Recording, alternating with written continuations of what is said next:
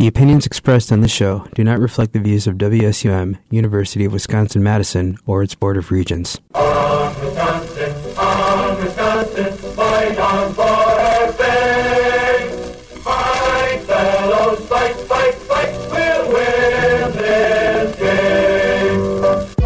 game. You are currently listening to On Wisconsin, Mondays, 7 to 8 p.m. on WSUM. Student-led, community-supported broadcast journalism. Developing stories, posing important questions, and bringing you quality programming with special guests and interviews. No prior experience necessary to join. Please direct your questions or comments to onwisconsin@wisc.wisc.edu or drop us a tweet at onwisconsinwsum. WSUM 91.7 FM Madison. All right, what's going on, everybody? This is On Wisconsin, and bear with me for a moment. We're getting our phone lines situated. Got a number of call-ins, and we have a guest here in the studio. He's been on before. We have David Knoll, who is joining us today. Help me piece through the news. Pretty soon we'll have John Quinlan, who is also in broadcast, has his own program at Sun Prairie in their media center.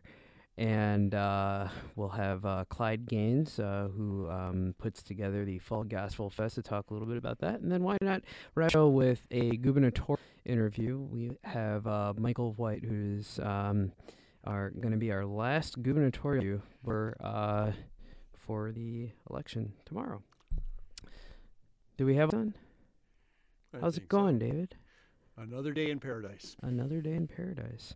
And is our phone line working, John? I'm here. Are you there? Okay. Look at that. Got things working. I got to turn the phone mic on. Let's try that signal again. We're trying new technology. Okay. Oh, much better. And you can hear us good. Yep. Yeah, so here we are, the night for this midterm election, and there's the news continues regardless of what happens in the political sphere. There's all this other stuff that the media covers as well. Oh, that reminds me, I have a pre-recorded segment as well that I was able to obtain right before this show, which we'll be playing after our little news discussion. I'm going to do this backwards. I'm going to do the local stuff, and then we'll talk about the more national stuff that we were talking about before the show. So, local news, Channel 27 WKOW, Unity Point Health Meriter Child Adolescent Psychiatry Center, or CAP, is providing mental health support for 6 to 18-year-olds, anxiety, depression, and SI, suicidal ideation. The Psychiatry Center is currently operating with a wait list, which means that sometimes people are turned away, or they might have to wait up to 9 months before receiving the full care of that the center has to offer. Leaders say that an expansion of $10 million will be needed to help increase activities, outpatient programming, and add 30 beds. So a $3 million project is underway for building renovation, and there are ways for the public to donate as well. The center currently serves 35 counties in Wisconsin and helps almost 900 kids per year. And what else do I have in the news brief? Dane County Human Needs Committee met on October 25th with some concern over Journey Mental Health regarding the nonprofit's financial stability. Motions carried to decrease outpatient therapy to Journey Mental Health by $110,000. Strike the Journey Mental Health contract reduction. Some motions regarding redirecting MHC $460,000 expense to the Hmong community, the Anesthesia therapy for Hmong Kashiab. Earlier this year, Journey Mental Health shut down two of its programs, the Kashiab House and the Cambodian Temple, due to its finances. And if I remember correctly, John, That's you did a section on your community conversations out in Sun Prairie recently regarding that. Yeah, we did, and the people behind Kashia House are really good friends.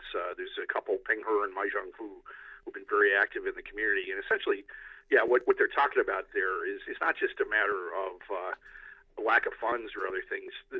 Journey Mental Health, which used to be a very reputable agency in its earlier incarnation as Dane County Mental Health, has really slid, and we developed over the years, those of us who are advocates, something called community-based treatment.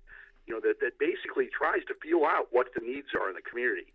And they're trying to move to a model that's called a clinical-based model, where they get paid more, but they're not accountable to the community anymore. They're not dealing with all the real-life consequences, the stigma, the other challenges that mental health consumers face. And part of what they did was they screwed up. They didn't apply for a grant that was going to pay for transportation costs for Kashia House, which treats Hmong elders who suffered trauma in the Vietnam War, and they were just going to do away with the program because they're not accountable to the community. And the Hmong community and its supporters rallied, raised $150,000 in a few weeks, and now the program is going to run independently. But there's a bigger picture here. People call their crisis line, and they get told that they're not entitled to be getting help for suicide or for other things. It's really a scandal the way that Journey Mental Health has just kind of totally gone into the ground of late. And those are vital services. All the stuff that you were talking about in both the Channel 27 report and this thing. I mean, a young person shouldn't have to wait 9 months for treatment. They ought to be able to get it right away. Well, thank you for giving us a little bit more depth to that news story. I want to jump now to some more national news, and we'll come back to honing in on Madison and the campus. That was the first story in my document. Just cut me off if I go on too long. Sorry, Shai. Oh, well, hey, I appreciate you calling into the show tonight, and I definitely appreciate having multiple voices on the show. Maybe instead of actually reporting the news, we can talk about this. What about that Utah mayor that was killed in Afghanistan for while they were being deployed, serving in the National Guard? That's a very interesting event. They called it an insider attack, and my understanding is that part of our military involvement is within training for within troops, and these insider attacks occur or have occurred in recent history, and this is one of them. I do want to also throw out there that it is National Military Appreciation Month, and so it's another reason why it ends up being on the top lines of national news. Well, one of the difficulties is we've been in Afghanistan now for the better part of 17 years, and I think it sadly reflects an inability for us to assess what it is we think we're going to accomplish, how we're going to accomplish it. And I think we've done a poor job of understanding the challenge that face us, and I think, quite frankly, done a very poor job of understanding the challenges that face the population. And while I think it's a terrible and lamentable that this gentleman lost his life, the fact is that this is a protracted and ongoing effort that is getting us nowhere, and in large measure it's because I think we have had precious little discussion about why we're there, what it is to accomplish, and how we're going to. Well, yeah, that's a whole nother debate that we can get into. John, your thoughts? Shai, I apologize that you were cutting in or out, so I'm not quite sure the context of this last one. Oh, no worries. What we were doing is we were talking about I guess talking about the mayor in Utah that lost their life this last weekend on an insider attack in Afghanistan, and I guess where I was that was a more broad discussion as we talk about National Military Appreciation Month. Just one thing, you guys sitting there on the UW-Madison campus, when in the 60s, there was ambivalence about supporting the troops, supporting soldiers. And I think early on, people finally realized, hey, the folks who were serving in Vietnam, the guys who were putting their lives on the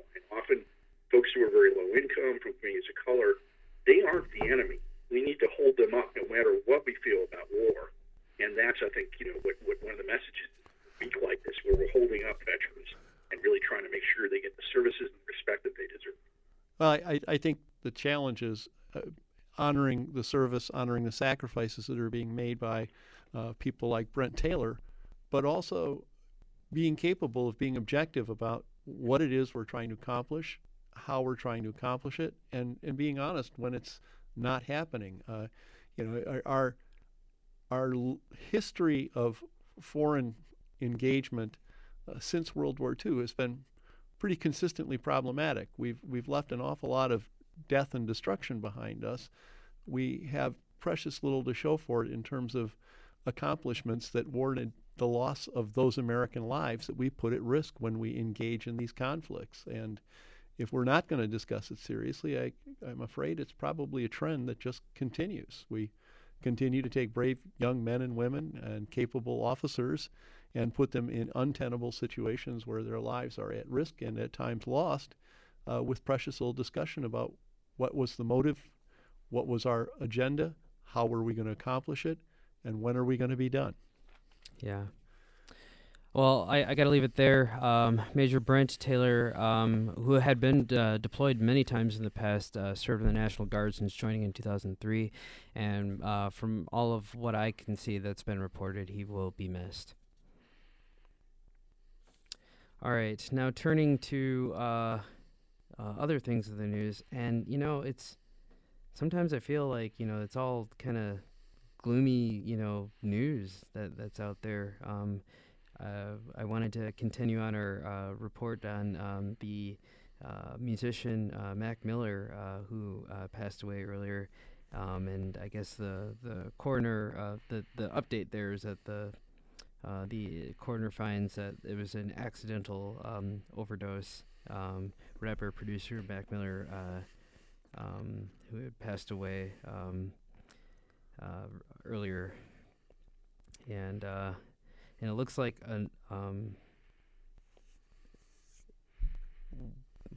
what we're finding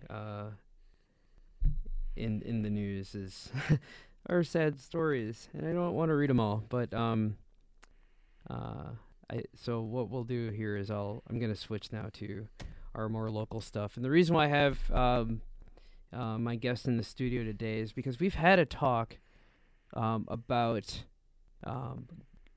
guns and the whole gun reform debate, and we've had you on the show to talk about active shooters and things of that nature, and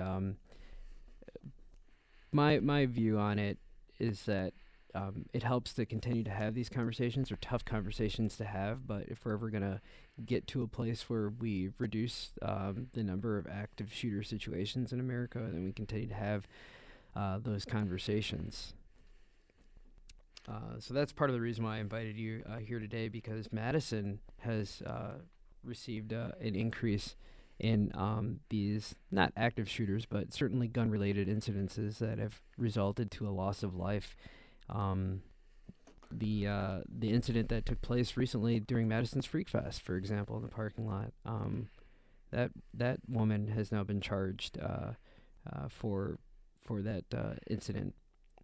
So I mean, like what are we doing? Well, like, I think it's happening with young people. It's happening with, all around the country. There are these gun-related incidences. In August of 1966, a disgruntled former Marine and student climbed the Texas Tower, started shooting at people. When he was done, 14 people were dead. And that was an extraordinary and relatively unprecedented event. Unfortunately, there's nothing ordinary or unprecedented about these events anymore. We see these horrifying occurrences, and we've become even of the shooting at Sandy Hook Elementary School, talking kindergartners and first graders being slaughtered with an AR-15, and yet our collective sense of mourning and grief resulted in nothing was effective in forestalling the next mass casualty event. I've become, I guess, cynical about it. I mean, it always goes the same way. There's the candlelight vigil and the prayer service, and people standing and marching, and then we do effectively nothing to forestall the next one. And these are extraordinary events in that really a lot of places in the world where this happens, other than the United States of America. There are countries that have had a mass shooting event or two. We contend with them on a routine basis, and we have to think about it. The cry that we need down on our mental health efforts is certainly true. As we heard earlier, Journey is floundering efforts in the community. But there are more succinct and substantial things that could and should be done, and we are apparently determined to not do them. And we persist on a path where we are both scourged with the violence of these actions, an incredibly incarcerative society. It's hardly as if we lack a punitive component. We incarcerate more people than any other nation on the face of the planet as a percentage of our population. And we are now engaged in the absolutely absurd and terrifying practice of teaching our children how to hide in darkened rooms when a mass shooter arrives at their school. I find myself overwhelmingly grateful that the young lady I raised didn't have to go through that. I can't imagine being a parent and being aware that what my school is doing is teaching my child to survive a mass shooting event by hiding in the dark and staying quiet. Yeah, there's a lot of places we could go with that, and I appreciate you coming on the show and continue to have these conversations. They're tough conversations, but I think that we move a little bit, further when we have them, and hopefully the people who are listening and, the people who make decisions on this, can take in more perspectives from people who, because there's a lot of historical context. So, the people who have that understanding certainly, I think, can go a long way. We were talking before the show about some of the historical context. I don't know if we have time to do it today, but I do want to shift gears, and hopefully we can start talking about some brighter and happier things. But again, thank you so much for that. John, you've got this show. Yeah. And you have the community conversations out in Sun Prairie. I got to get out there one of these days. I've called the media center. I watch some of their programming that comes on through the television as well. I mean, tell me a little bit about that. Well, it's for better or for worse, we don't have a good community access station anymore in Madison. You can do some stuff at the library, but it's in the suburbs where all the action is. So we got HD cameras, we got a low power FM station.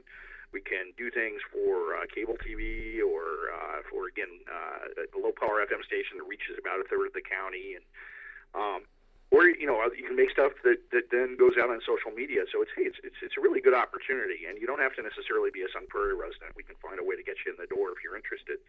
So that's a really cool thing.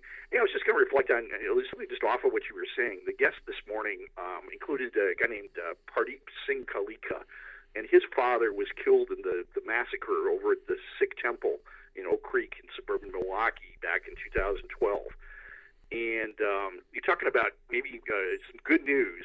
This is maybe a little bit of a leap, but I guess the good news when we're dealing with things like violence or concerns that the government, the system of government's falling apart or other things, there are good people that are rallying to the cause. So what Pardeep did, in the wake of his father dying, he became an ally with a white supremacist. I mean, a guy who used to be a white supremacist when he was a kid, and together they just do amazing things. They try to heal people. They try to recognize that all this stuff produces trauma, and there's a way through it. If you come together, if you get the right treatment, if you find a way to transform something really difficult and dark into something that brings light into people's lives.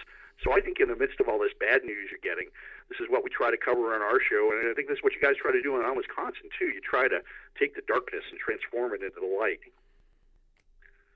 Yeah, thank you. I'll take that as that is part of my aim here. The other aim being trying to get the information out there. And so, unfortunately, sometimes that information is more of the bleak stuff. John, I appreciate you being on the show. And for people who want to listen to your show also on Mondays, I listen to it on Mondays. Can you give us a little bit of information on where So it's on the air from 7 to 9 every Monday morning, drive time. If you are in northeastern Dane County, probably like where you are is right on the edge of our broadcast radius, but it's 103.5 FM. Otherwise, you go to sunprairiemediacenter.com, and you can listen to the live stream, and there'll be information there on how to phone in. And that's one of the things we're really trying to do is produce an interactive show where it's not just our guests that are part of the conversation, but the larger community is as well. All right. I appreciate it, John. That's John Quinlan, Community Conversations in Sun Prairie. He's been on this show before. I suspect I'll be on his show one of these days. And you will indeed. We'll get you right. out there. Maybe some of your colleagues can come out and join us too. So. Yeah. All right. Good to talk with you, Shai. Thank you. All right, we're going to cut to a break here in a moment, and when we come back, we'll be talking to Clyde Gaines, who does the Fall Gospel Fest. You are listening to On Wisconsin on WSUM. We'll be right back.